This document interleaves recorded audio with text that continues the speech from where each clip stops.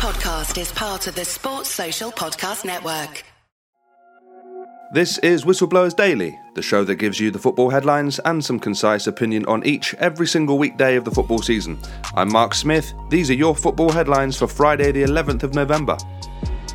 Gareth Southgate has named his England squad for the Qatar World Cup. The big news is the inclusion of in-form Leicester City midfielder James Maddison, his first call-up in over 2 years. Chelsea midfielder Conor Gallagher also makes the squad, as does Man City's Calvin Phillips, despite barely featuring domestically this season. Notable exclusions are Fikayo Tomori, Ivan Toney and Jadon Sancho. Meanwhile, Southgate says it is optimistic of FIFA to expect nations to concentrate solely on football at the World Cup. World Football's governing body FIFA wrote a letter telling the 32 teams involved to now focus on the football following a controversial build-up to the World Cup which begins on the 20th of November.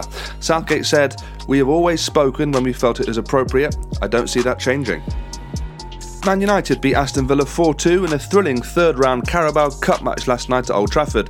After a dour first half, the game came to life with Ollie Watkins opening the scoring 3 minutes after the break, before Anthony Martial equalised almost immediately. Villa retook the lead through a Diego Dalot own goal, but a Marcus Rashford equaliser with half an hour left got the home side back in the game. Bruno Fernandes scored the decisive third, before Scott McTominay put the gloss on the result with a fourth goal in stoppage time. And a word for young Argentine winger Alejandro Garnacho, who became the youngest ever United player to record 2 assists in one game. And it's the final round of Premier League games before the World Cup break this weekend. Highlights include Chelsea travelling to inform Newcastle, under pressure David Moyes and his West Ham team facing a resurgent Leicester City, and Man United travelling to surprise package Fulham. Those are your headlines. Let's start with Gareth Southgate and the England squad then. Here is regular voice on the show, famed broadcaster Mark Webster. A wise man once said, "Don't stick your finger in that hole." Oh, that might have been my mum. But a wise man definitely once said, form is temporary, class is permanent. Now, of course, we've looked at that Gareth Southgate squad, and I think it's going to genuinely test that theory because you have in there Calvin Phillips, who's played 0 minutes of football pretty much, and Harry Maguire, who's watched a lot of it, but hasn't played much either. But then you mix that up with the fact that Maddison has made the squad, and I think that's a good thing too, because clearly he is a man in form, as indeed is Wilson, who at Newcastle has become something of a star man under Eddie Howe. I like all that. I also like the fact that Marcus Rashford is suddenly looking like the player that we always hoped he would be. But what do we know about this tournament? The answer is nothing. What's going to be the big deal? Is it going to be the players that we know are pedigree, or is it going to be the fellas that have hit the ground running this season? We're all about to stick our finger in that hole and find out. That was Mark Webster, broadcaster, regular voice on this show, with his take on the England squad. Let's move on. Man United beat Aston Villa last night 4-2. Thrilling third-round Carabao Cup match. Maybe the best game of the round.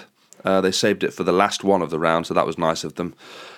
Awful first half. Second half, Villa looked good. United came back at them and looked very strong. 4 good goals. Garnacho looked excellent. United aren't going to be challenging this season, but there's every chance under Ten Hag they could get closer in the next couple of years. Villa, meanwhile, I think they've got a top-class manager in there. He is an elite manager, and I think that they will go from strength to strength. You can already see the improvements in the couple of weeks that Emery's been there. This is only his second game in charge. I feel like you can already start to see a semblance of how he wants his team to play, so that's very positive for them.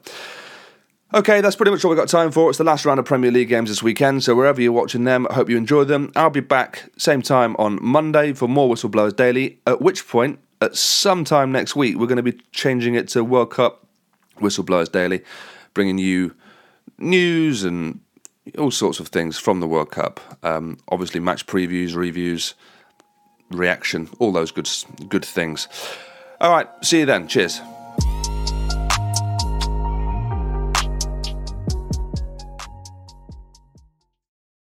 Sports Social Podcast Network.